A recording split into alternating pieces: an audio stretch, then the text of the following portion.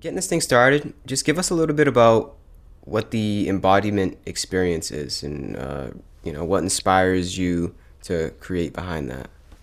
Mm, I've seen in recent years, it's been the motivation for me all along. I had this kind of disembodied first awakening experience back in 2010 or something, when I had my first dark night of the soul. So I had this complete experience of no identity and seeing how illusory everything is. And it was a terrifying experience for me because it was not grounded in anything for me. I didn't know about the yogic path by then. I didn't know about inner union by then.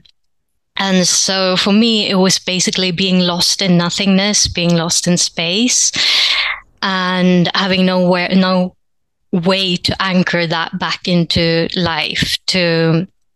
I realized pretty early on that we actually create our identity. This is what I saw with everything being illusory. We create our identity. But what is the point of creating an identity when nothing matters? That was my first experience, my first dark night. Wow. And so my journey really started, my healing really started when yoga found me. And it was a very humble experience at first. I found this yoga teacher online, one of the first back then, who would simply help me, remind me to connect back to my body through my feet. So just feeling the sensation of my feet against the floor. And then slowly from there, I was building up. And so I realized I had been very, very disassociated from my body. And I have had all this spiritual insight, but it was not a part of my body or my lived experience at all. And so my journey became one of yoga, one of integrating all of this spiritual insight into a life I actually wanted to live. Mm-hmm. And the thing is, it all came from me having had a very, very strong identity. So the reason I fell into that dark night was that I had always wanted to be a physicist. That had been my life goal since I was, I don't know, 8 years old. Without any external influence, I just wanted to be that. And then when I was actually living out that, I realized that my passion was dwindling, and I wouldn't accept that. Because if I have formed my whole identity, if I have sacrificed so much just to be in this place where I am now, what would I be if I was not that? If I was not a physicist? Yeah. And so giving up that was very hard for me. And that is what led me to the dark night. And so having dissolved all of this identity, having dissolved that I need to be anything at all, I could begin from scratch. I could begin to create a new identity, Mm-hmm. right? So, That's the good news. yeah. So I understood that I need to search for that one thing which makes it worth it, that one thing that is purposeful with this life, you know? I don't want this to just be a game. I don't want this to just be, an amusement park. I want this to matter, at least in some way. Mm-hmm. And so yoga found me, and I found that deep longing to experience the divine within me and be able to share that with others, because I found that to be the ultimate intimacy. And so embodiment for me is really the art of learning to be so present, so unconditionally present with your body, with your lived experience, that you can accept all of what is, so that you can make a movement towards what you want to become, because you can't change what you can't accept. And that movement towards what you want to become, that comes from your deep inner why, your deep inner connection with your inner essence, with the divine within you. Mm-hmm. And so creating that identity which will express my soul, which will express my divine nature, and doing that in all aspects of my life, doing that through even just sensing through all my sense perceptions right now, that is an expression of my divine nature, or expressing what I love, maybe creating art, maybe speaking, every single way of expression through our human nature that allows my heart to express truly and fully without the filters, of fear, of everything we've gathered from how other people think we should behave or should be, what we've learned through our upbringing. Was that a complicated answer? No, that was actually one of the probably best opening answers that I've ever had. That was great. Wow. So you described as living a life that wasn't quite aligned with the so-called divinity, right? So it wasn't aligned with something inside of you that was kind of I guess guiding you toward a sense of purpose, like a sense of meaning, right? And you said that you found that through yoga and the yogic modalities. So how could you describe what this meaning is that you embody? Like, what is this meaning that you have come to find through your practice? Well, I find that it's a meeting place between all of my human nature as I have been formed. So I have been formed to like certain things and dislike certain things and express myself in certain ways and not in others. And that is a beautiful thing. That is kind of my artwork in this artwork of life. And so to marry that, to become really authentic with all these likes and dislikes and express them without any judgment, and to marry that with the deeper nature of what I am, which is not any of this diversity, not any of this contrast. It is just this pure awareness that is nothing, that is formless, that is one, and that you have as much as I have, and that is in everything that we see around us. So I see everything around us as divine nature having come to form.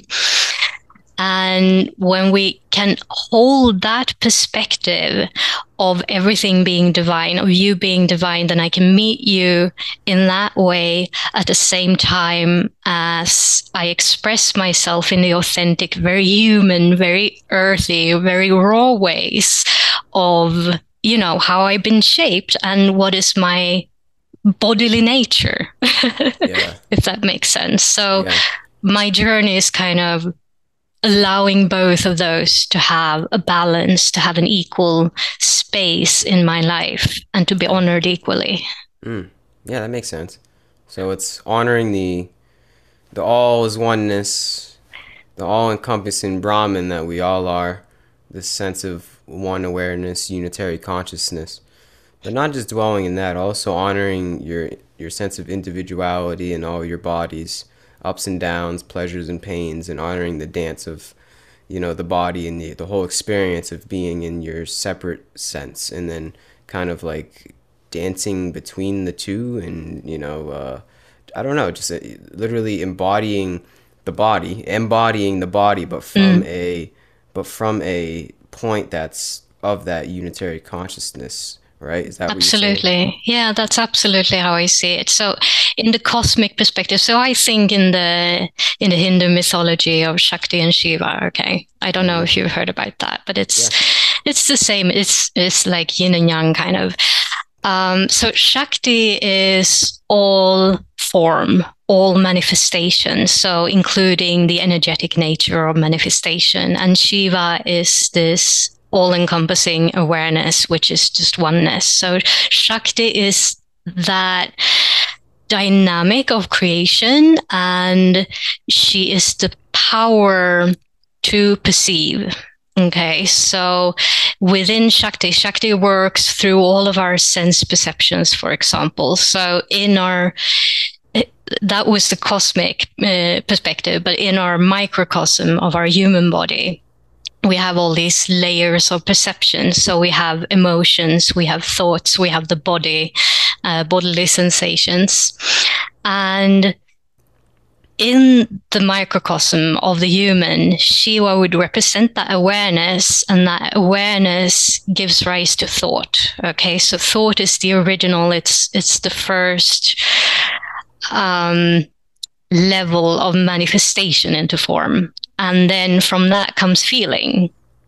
And feeling is kind of a feedback loop to form. So feeling and experience gives awareness something to work with, to explore itself in all these various ways, in all its infinite potentiality. And so Shakti within us serves up this, and I lost myself. Yeah, I understand. Yeah, so it's a back and forth symbiotic relationship. Exactly. It's a feedback loop. Shakti. Yeah, exactly. And what I feel is that, or at least in my journey, it's been the case that I see many in humanity have kind of lost touch with the importance of feeling to inform our actions. So we may support some feelings, okay? We may all want to be happy, but we try to suppress other feelings. And when we suppress something, we hide information from ourselves. So the power of Shakti within us, the Kundalini within us, the life force energy within us, can begin to be active when we're not resisting anything in our own form. So we're not resisting any kind of emotion. We're not resisting any kind of thought. So that would mean that we're embracing what we call our inner darkness. We're embracing our anger. We're embracing all the things that weren't societally accepted when we grew up. And we learn to hold that compassionately. We learn to hold that with the same amount of love as we can hold the easier going feelings or the more accepted feelings. And when we do that, we expand ourselves to hold the polarities, right? And when we can hold all polarities between dark and light, then we're not having to be attached to any of them anymore. We can just give ourselves to the experience. We can give ourselves to life. We can devote our experience to just be lived through us. And so that is when we find that magic of experiencing everything fully, while not necessarily attaching to anything. And so we can still be connected to our center. We can still be connected to that place where we know that we are awareness, pure awareness. Mm-hmm. Yeah. And so you're saying when we shut ourselves off from certain emotions, that literally dampers the Kundalini energy?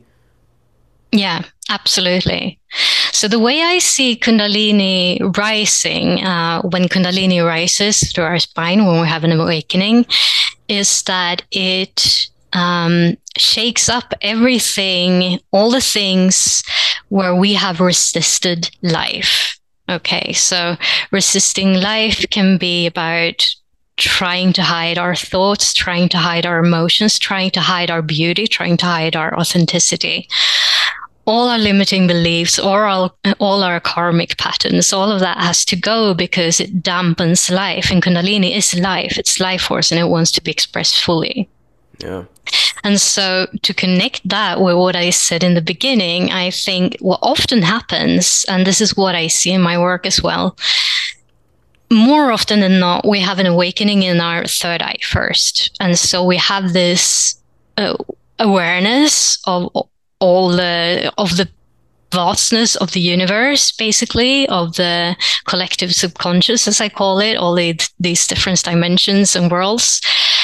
But it's not really rooted in reality because we haven't yet had the root chakra awakening. We haven't yet had the heart chakra awakening. So when we actually open all of our chakras, that is when we can live completely and fully rooted in our reality as it is, and yet have the higher perspective. And so that is a very, very humbling journey to go from knowing things to actually grounding them into our lived experience. How Mm. it's more profound.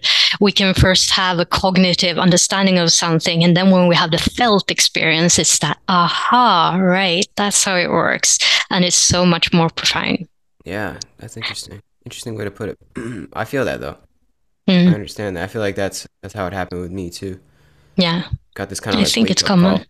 Yeah.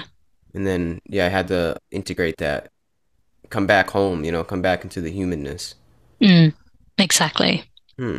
Yeah, it's very interesting. So how would you describe? Oh, you gonna say something?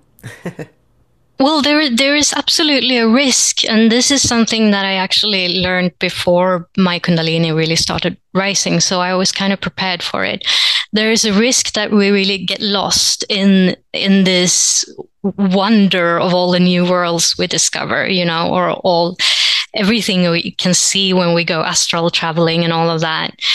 And for me, that was never the goal, because the ultimate experience, the ecstasy in marrying Shakti and Shiva is Mm. when we go beyond that, when we let go so completely of the wonders of the world that we can rest in pure awareness and then bring that back into the body. So it's easy to kind of um, lose ourselves in excitement, like train stops along the way and get off at an earlier train stop. And I'm not saying that's wrong, it's just that it wasn't my journey. Um, I think part of us always knows what is most helpful to us and where we want to go. And if we want to experience soul union, then we've got to get on the train again and continue to move forward. Yeah. Yeah. Mm-hmm. It's like the whole complete human experience is literally being human, but also being, I guess you could say, spiritual, being this higher being, knowing that we're connected to everything and everyone, and there is this kind of sort of collective unconsciousness, and it might even go into astral realms, like you said, and but it's about taking that higher perspective and literally being human with it. And it is Mm, interesting how that's represented in our body in the chakra system. Like in a higher sense, if with these chakras, the higher chakras, you can also reach an imbalance. And then the lower ones, you can also reach an imbalance. And then I guess our goal as a human being, it seems to me, is to literally come at the center in our hearts and create the balance between those two kind of seeming poles, and then enact that. Like live through the heart, like through a sense of devotional love and servitude to others, yourself and others. And it seems like that's, to me, in my experience, that seems to be the complete gamut of the human enactment of what it means to be a complete being, if that even makes sense. Complete being. absolutely. Yeah, that's exactly how I feel. Mm. And the benefit, if we can move towards that, and I think it's a gradual journey, and awakening is always up and down like that. Yeah. But the closer we get to there, the more love flows freely, and we feel that intimacy, because feeling that oneness is, in a way, an incredibly intimate experience. It is a place where we can hold everything. And if we can do that with another human being, we're holding everything in between us. And so all of for example, if we use the koshas, the sheaths of our being in the yogic systems, we have the physical being, we have our emotional and cognitive, the mind level, and we have the energy. And all of those become transparent, and we're sharing it because in that space of oneness, there is no need for boundaries anymore. And so there is again this dance. If we get to this point with another person, we balance being human with our boundaries, obvious boundaries and needs and all of that, with this overflow that is just open, that knows no boundaries. And it's a beautiful dance of give and take of our two different natures that are also at the same time the same. Yeah. Yeah, right. Yeah. Yeah, it's well said. Yeah. Um, And I'm not saying it's easy, because if you want that kind of openness, that kind of transparency, that kind of intimacy, you need to have full intimacy with yourself. You need to have full transparency with yourself. And so that is kind of what I base all my work around. So Satya, my company is called Satya Mountain Yoga, and Satya means truth or truthfulness. And I chose that because I feel that everything is based on the awareness journey. Everything is based on self-honesty. You can't really get anywhere without self-honesty. Yeah. And when you're truly open with everything that comes up in awareness, and you are prepared to say, I accept this, I surrender this, if you will. That is when you can hold that open space for yourself, and that is when you can hold that kind of intimacy with another person. Mm-hmm. And so if we can hold that with one other person, it's a beautiful thing. I believe that probably the ultimate, I think enlightenment is a very, very tricky word because it has so many meanings, but the ultimate experience of being human is probably when you can hold that kind of intimacy with everyone. In everything, right? Every event. Yeah. Yeah. Yeah. So it's like a sense of ultimate flow state, right? Yeah. Absolutely. Definitely easier said than done, but I can see that. We're working on it. Yeah, work in progress. Rome wasn't built in a day. I can see that though. It seems like that's what saints embody, or these people that are seem to have quote unquote made it. People that yogis, sages of the past. It seems like that is of the enlightened state, if one can describe it. It seems to be like a whatever happens kind of state. And I don't even know if that's the right way to describe it, but it is. It's a sense of like no resistance to anybody or anything, no expectations, a literal sense of energy flow. And when we described it before with the chakras, it is in the Shakti, it is literally like an energy flow that is throughout one's body. But like you said, it is a give and take. It's like energy through your body that is also like in the world and in of other people as well. And it's like when we put up emotional boundaries within ourselves and we're not truthful, we're not sattvic with ourselves, that's when we cut off that flow of energy. Literally, we put up barriers to that energy, and we don't go with said flow of life. It's real. I mean, it sounds cliche and hippie-ish, right? Like go with the flow, man. But I feel it, man. Once you can feel that flow of life, that kind of like, oh, it's just like I don't even know. It's like a pattern. It's like a certain order that one can get with. You don't unfeel it. Like it's there. I imagine. I mean, I'll speak from personal experience, but I got days where I feel more with the flow, and then I got days where I'm not so much with the flow. But like I know that like it's always there, I guess, to tap into. Like that there's the said flow state of energy that one can always tap into, and I know that like. How do I put this? It's like I don't know. Like once you feel it, you can't unfeel it. I know. And I'm curious. What does knowing about that state and having it relatively established in you, what does that give you? A sense of peace. Yeah. Yeah. Peace with the moment. Whatever pops up, whatever happens in this experience of life, whatever phenomena seems to pop up in my life, it seems to be more peaceful. Exactly. Yeah.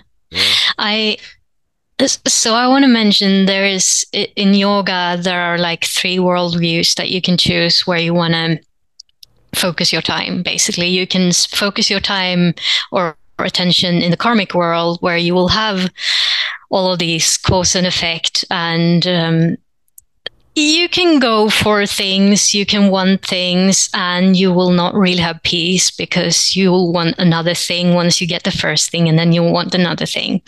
And then we have the level of jnana, which is wisdom. And it is something that as we go from the karmic level to more awakening, we find peace in jnana. And I think everyone does this, not just people on an awakening path. So, for example, we read something that expands our mind, or we go out into nature that expands our mind, or we sit in vipassana.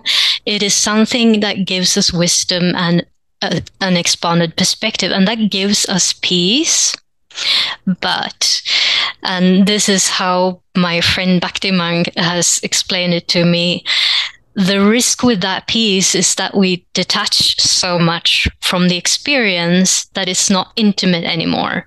So we want that peace without all the trouble of the body. The body has pains, the body has suffering. Yeah. We want that peace without all the emotions, all the problems in the emotional body. We want that peace without the thoughts, so we begin to detach more and more from our actual human perspective.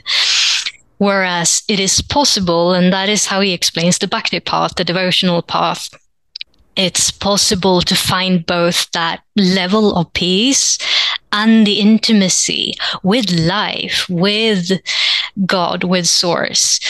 And this, how we choose to go towards bhakti, is that we choose to devote ourselves to love or to Source or even to God. So traditional bhakti would be to God as a person, but you wouldn't even have to go that far. I usually tell people, well, what do you really care about? Like, what is so strong within you that you could devote yourself to it? For me, it's love. And if we choose every day, try to every moment just tune into, this is my guiding light, this is what I want all my actions to be based upon, then more and more we shape ourselves, we shape our persona, we shape our actions to become peaceful, so we can feel that intimacy of love and not be disturbed. So all of these triggers, anger is not really a disturbing emotion once you've come to fully embrace it, accept it, love it. It's just when something triggers you, you generally lose your sense of self-center, right? So the journey is about learning to have all those triggers and work with them so deeply that we can immediately come back to our center, to that deep why, which for me is love, to someone else might be something else, Yeah. Mm-hmm. So I call that the bhakti path. Mm-hmm. And I think it is probably the most direct path because it works, it brings us back to our heart again and again. Like we talked about before, we can spend all our time in our mind, but it will only get us that far. We can't really ground it fully into our lived experience, but in our heart, we're more able to create an intimate experience as we live it. Yeah, well said. I feel like also the bhakti path, in that, the way that you just described it, is the most relatable, because we all have this so-called lived experience, and we're all going to have triggers and pleasures and pain of the body, especially if we're not an ascetic. We're not a sadhu or a monk, so we're going to have these things pop up in our life, right? As a lay person, as a householder. So it feels like the bhakti path of truly loving your experience for everything that it is, it seems the most relatable, but it also seems like the only path to me. Like, it doesn't seem like I could do it any other way, because there is this so-called peace that one can touch upon in meditation, or other modalities and practices. But yeah, like you said, either way, we got to come back into the world, into the humanliness, and stuff's going to happen. Somebody's going to cut me off in traffic. I'm going to stub my toe or something. Like, there's always going to be, I guess, so-called disturbances of the body. Mm. And I guess the Bhakti path is a way to love whatever quote unquote disturbance, and Yeah, maybe exactly. and not Yeah. even see it as a disturbance, see it as just like another wave in the ocean, Yeah, right? exactly. Because even that, even if we do feel disturbed, we can recognize it as our loving work to, or our loving gesture, if you will, towards our divine nature, that this is something we take on and allow ourselves to experience and to process at a deeper level so that we can free ourselves from it. Or even sometimes some of us work with collective things or things with other beings, and to transmute that in our body so that it's no longer filled with attachment, and so let's say it's something with anger, then that anger becomes something embraced and beautiful. And the work of transmuting it into that Yeah. is our loving service. So it's Hmm. something we're happy to be able to do. Yeah. And it doesn't feel like that at first, I know. And when we're down in our low periods, it definitely doesn't feel that way. But more and more as we progress, we can actually feel it that way. Hmm. It seems like the last vestige of our energy. I don't know if that's the right way to describe it, but let me rephrase that. It's like, yeah, there's whatever happens, always come back to servitude.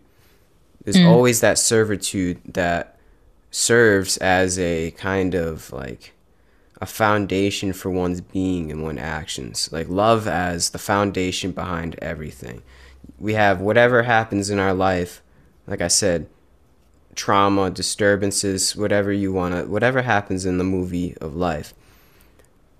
You can take that and, like you said, transmutate that back into devotion. That mm. seems like the way. And is this getting back to how we started the conversation? Is this the meaning that you found? It's just loving devotion, through your whole journey. You found that this loving devotion is the way to truly embody embody truth, this satya. Is this the truth? Is the really always just come back to love, remember the loving spirit, the servitude that you are, the servant. I think we're all servants in a way. Do you Yeah. find that? That is my work, yes. Now that is my purpose, my why as I feel it. But I did find that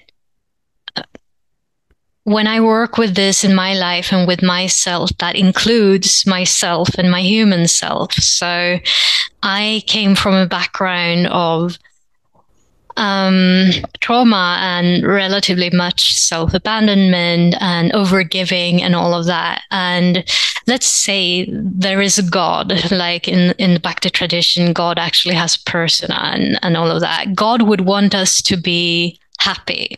God would want to take care of us, and Yeah. God would want us to take care of us. So my first work, my first responsibility is to take care of myself, my human needs, so much that I feel that I can be a vessel for this love, that I feel that I can hold it and overflow it. So sharing my love, um, I think unconditional love has nothing to do with sacrifice. Okay. Unconditional love is only when I have so much overflowing love that I want to share it because it's joyful to me. It's all I want to do. Yeah. So it has nothing to do with overgiving.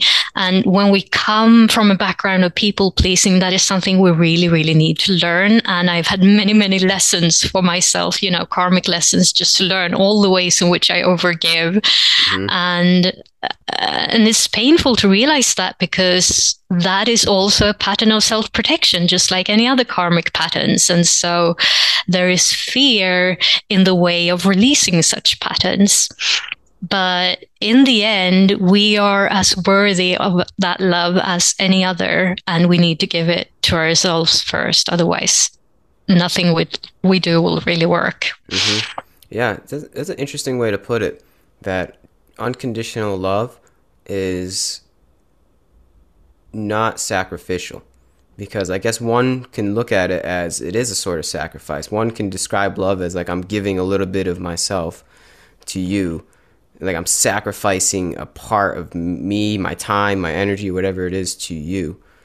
But that's not, that's conditional right there. Exactly. If you feel that you're sacrificing your time, it's already not. And Yeah, I'm not saying it's bad, it's just a very normal pattern. But unconditional love would be when you feel that there is nothing stopping you. You just want to give it because yeah, that's your natural state, you know? yeah, exactly. It's like there is nothing that I'm giving up, Mm. right? There's no Yeah, sense of that exactly. I'm literally like I'm taking a part of me. There is no sense of that. Yeah, because there's no separation, right? So Yeah. I'm flowing energy to myself, which is you, but we're the same, you know? Yeah, Yeah. exactly. Wow, that's really good. That's really good right there. And that's the flow state. That's how we don't build up resistance.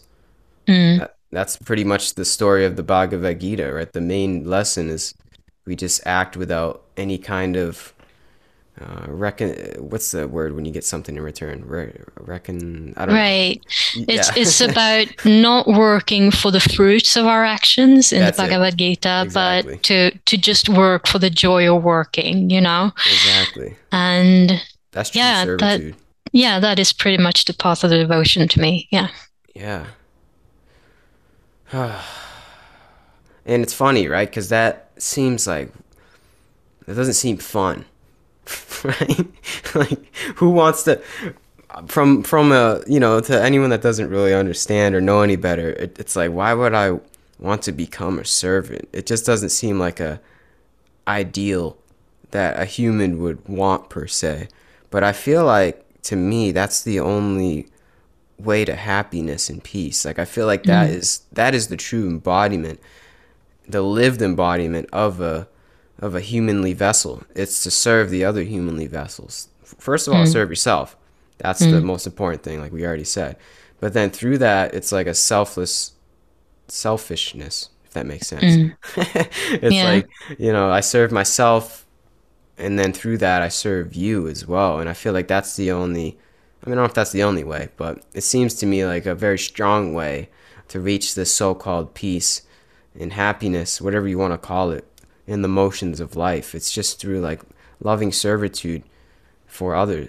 Yeah, just serving others. And it's also that you become aligned with your innate joyful creator. That's your kundalini energy, right? So you can actually begin to create with life something new. So what happens when we have these egoic patterns of protection and we want to reach a result for the result, is Yeah. that we have expectations, and those expectations are basically what creates karma. Okay, so we repeat our karmic patterns based upon the next expectation, Mm. and that karma binds us to have similar results to what we had before. And I say that feeling wise mostly. So we may maybe expand materially, but we still feel the same. We still don't feel content with our material expansion. And when we just give up the fruit of whatever we work towards and we just surrender, that frees us from the expectations. It frees us from the karmic ties of whatever we're working at. So we're not creating new karma. And that means we're in the space of freedom. We're in the space of true creation, where something completely new can be born from that space of potentiality, Mhm. Mhm. unlimited potentiality. So we come in contact with that inner power that is innately creative, and we begin to feel that whatever we actually desire, we can create, and it's not even hard. it's Yeah. it's very easy. It flows as long as we don't attach to what it will look like, and Mhm. what way we have to go there. Yeah. Now, this of course, this works better and better the more really truly aligned with our heart we is and our desires. So desire in the Bhakti path is actually a beautiful thing because it is this divine creativity. It is the actual essence of Shakti, of creation. But as humans, we have learned to have a lot of desires that aren't really connected to that, because of all our fears, our filters of perception. And so the more we work on this, giving up the fruits of our labor, the more we work on just surrendering our actions, the more our desires really naturally go into the will of source. We align, our will aligns with the will of source. It's not that we feel that we have to subjugate ourselves. It's just a natural process. Yeah.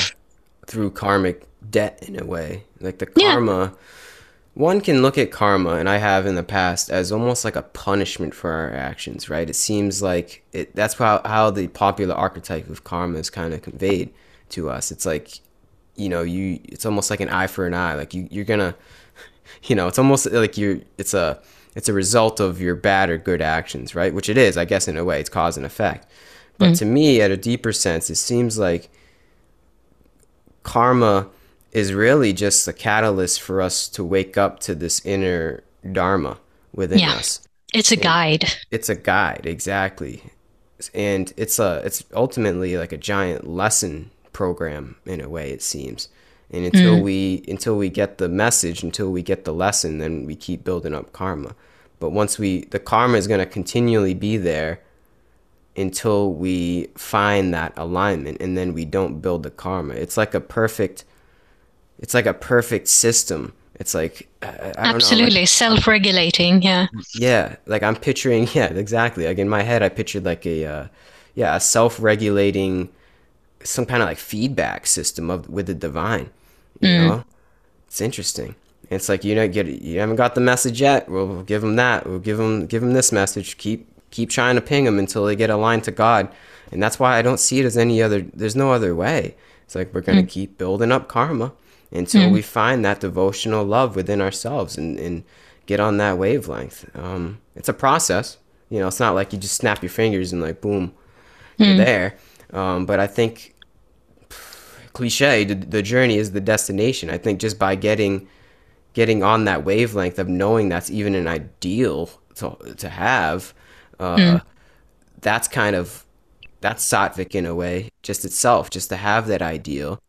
And sattvic, I mean, not building karma, right? Just that ideal, to know it's there, it seems to be more of a flow state. It seems to be more aligned with God. Like just the idea of aligning yourself with God and having that as a sort of like, like, I don't know, just like a conscious intention behind that.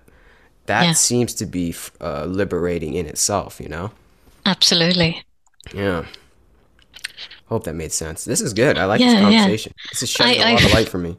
Absolutely. I feel that since my Kundalini awakening really started, it was like my karma went from seeming very slow over time. You could get something back that happened years ago.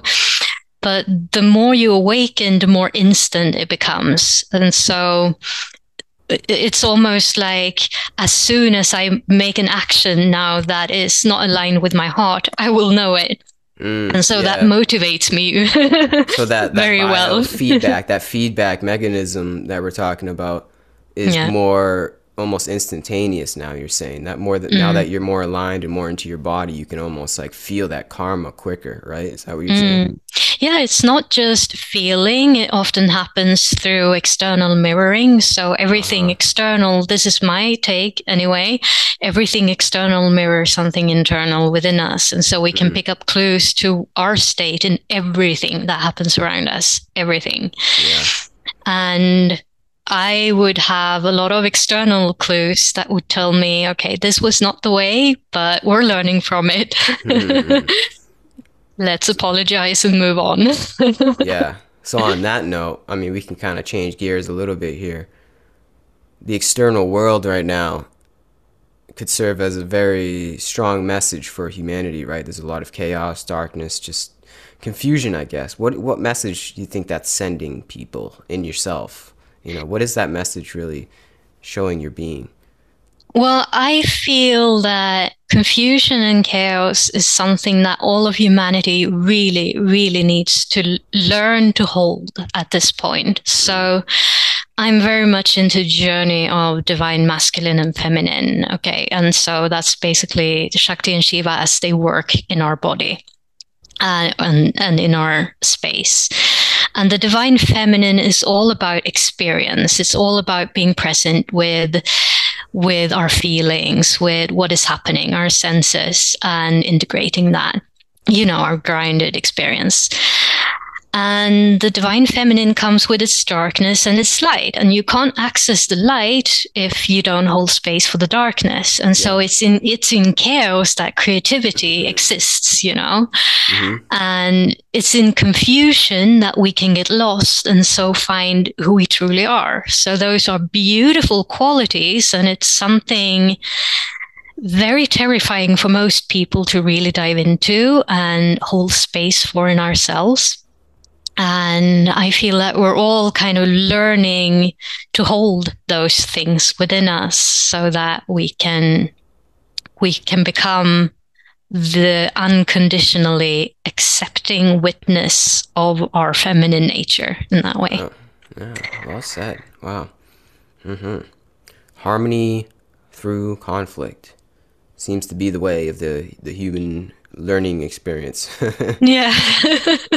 Yeah. Unfortunately, we haven't figured out a way to learn a Yeah. quicker way than that. Light through darkness. Yeah. That's Yeah, karma, essentially. I think we need a balance of both, because we can't really experience love if we don't get experiences of love either. So we need to be shown at least some acts of love from Mm-hmm. others or from the universe in order to even be able to hold that space in ourselves. Yeah. So what I always tend to say, it's this balance of shadow and light that always needs to happen in our life. If we do a lot of shadow work in order to awaken, to expand our awareness, and that goes into some deep, dark terrain, then we need to balance that with light work, with pursuing our joy, with doing things that are just fun and silly and simple and grounded, and, walking with our bare feet in the grass or whatever.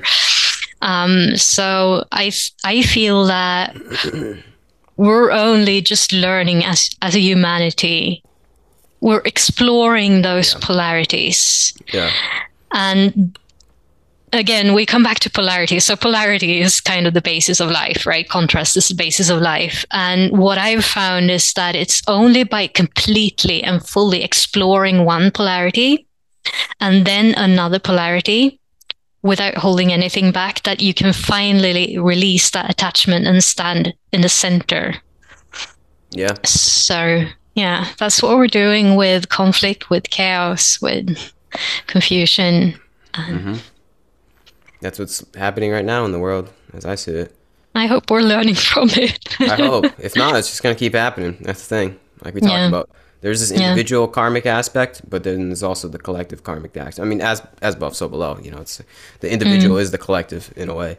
But the yogis also say something really hopeful about that it really only takes a few individuals that have a very expanded awareness and that are rooted in themselves and have their heart open to balance a bigger collective of unconsciousness. Mm-hmm. And we are awakening as a humanity. And so it makes sense as we are awakening that we will see all this darkness come up, but we're also balancing that by the increased awareness, by the increased love that is coming through.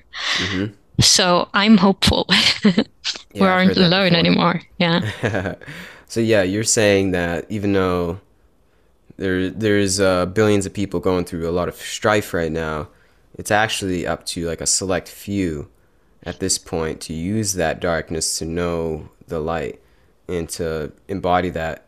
I've said embody a lot. I think it's because I'm talking to you. It's the embody experience, but to embody that in their own life and use that just as like another lesson, like the confusion and darkness of the world bring that into one's own life, and that thus will reflect, hopefully, onto the other world through like, I mean, the outer world through like a sense of like almost critical mass. Like it takes a Mm. select few of these special, I guess you could say, maybe chosen ones, the yogis of the world, that will affect the collective. Well, I wouldn't want to use the word select few because that may someone might hear that and feel, okay, that relieves me from the responsibility. I feel that everyone who is at that point of awareness where they can step into more of their heart, where they can step into more of their alignment, their authenticity, has the responsibility to do that Mm-hmm. and to lead by example. Everyone that is on this awakening journey to lead in their by their own example, because that is how more people who may still be unconscious, we might not be able to do anything about that right now, but we can sow seeds, and every seed is important. Mm-hmm. So Yeah. We're getting back to it. It's like sow the seeds without having the idea that you are the seed sower, right? yeah. So it's like you sow the seeds, but even without thinking about that, that's what you're doing. It just becomes like it becomes almost an obligation, but it's not obligatory to oneself, if that makes sense. Like it is like it's just a natural flowing obligation. It's like once you get on this wavelength and you can attest, maybe others can attest, it just becomes, I feel like that servitude that we're talking about, it almost just becomes like that. There's no other way. Like I said, like that's just the natural way. There's no other way to act. I see it. Mm, Once you can find that flow within one's life, I feel as though like that's just the way of things. That's just the natural almost evolution of one's acting out in the world. Is just servitude, but it's not out of being the character that serves. It's just becoming the serving, if that makes sense. It's like there is a change in behavior, I find, but it's not egotistical. It's mm, not it's a change in behavior, but that there's I'm not trying to I'm not that's the thing, is I'm not trying to serve anybody. mm, There is no trying. It just is. It seems like just an acting out. It seems mm, like that's the way, and I sense that in others as well. A lot of others, like, they just find that once you connect and you align yourself with God, that's just what happens. Like, you just become a loving servant, and it mm, just that's what a human being, I almost see, is like a natural, our state, our, like, the actual energy of acting as a human being here with my mind and my hands is just like what I do with this stuff is just naturally help others. It mm. seems to be in whatever circumstance, whatever way that we go about it. We all have our own way to go about it, but it just seems like it just becomes more inclined toward just servitude. Yeah, And absolutely. yeah, Again, if everyone is me and I want everyone to be happy, I that's want it. me to be Yeah, happy, yeah, then I do what I can, my gifts to help that happen. I know I yeah. can't do everything. I know I can't change world crises, but I can do what I can do. Mm-hmm. And that's my blessing to be able to share my love in those ways. Mm-hmm. Amen to that. Mm, Yeah. Yeah, it's a win-win for everybody. It's a win for you because, like you said, it's a blessing to be able to do that, to be able to serve. It's actually a I guess a privilege in a way. I don't know if privilege mm. is even the right word, but it's an honor. It's an It honor is an to honor. serve. Yeah. And then also whoever is being served, it's a win for them as well. So it's Mm, a back and forth. Yeah, it's a selfishly selfless way of life, and yeah. that's how I see the flow. Yeah. That's the flow of life. That's the way. Love is the way. Mm. That's what. That's how I see it. Yeah, it really is.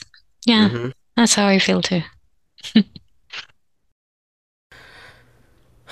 Well, I mean, hey, on that note, I don't have anything else really to get into. Got any last words for the audience? Anything you wanna say? Well, I would always encourage everyone.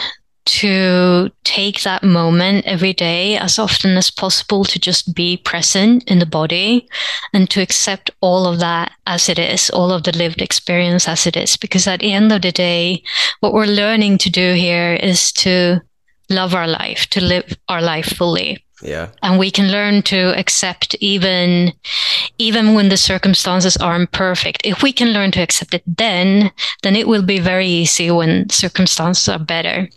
Mm-hmm. And it's got to start with us. It's got to start with that acceptance. So just being present, allowing all the things that come in life to come and to be open to it. Try to hold an open heart and allow ourselves to feel it fully, all the feelings, allow ourselves to feel all the senses fully, because that's life. That's when life is rich, when we feel alive. Mm-hmm. So well said. I hope that for everyone. Yeah. Me too. Me too. Well, yeah, appreciate your wisdom, time, energy, effort that you brought to this conversation, this moment. Keep doing your thing. I wish you all the best. Thank you for anybody that has listened this long in the future. I'll link everything of yours down in the description for anyone to check out. Highly recommend. But yeah, thanks. This was cool. Thank you so much. It's been a pleasure. Awesome. Well, peace out, everybody. Peace.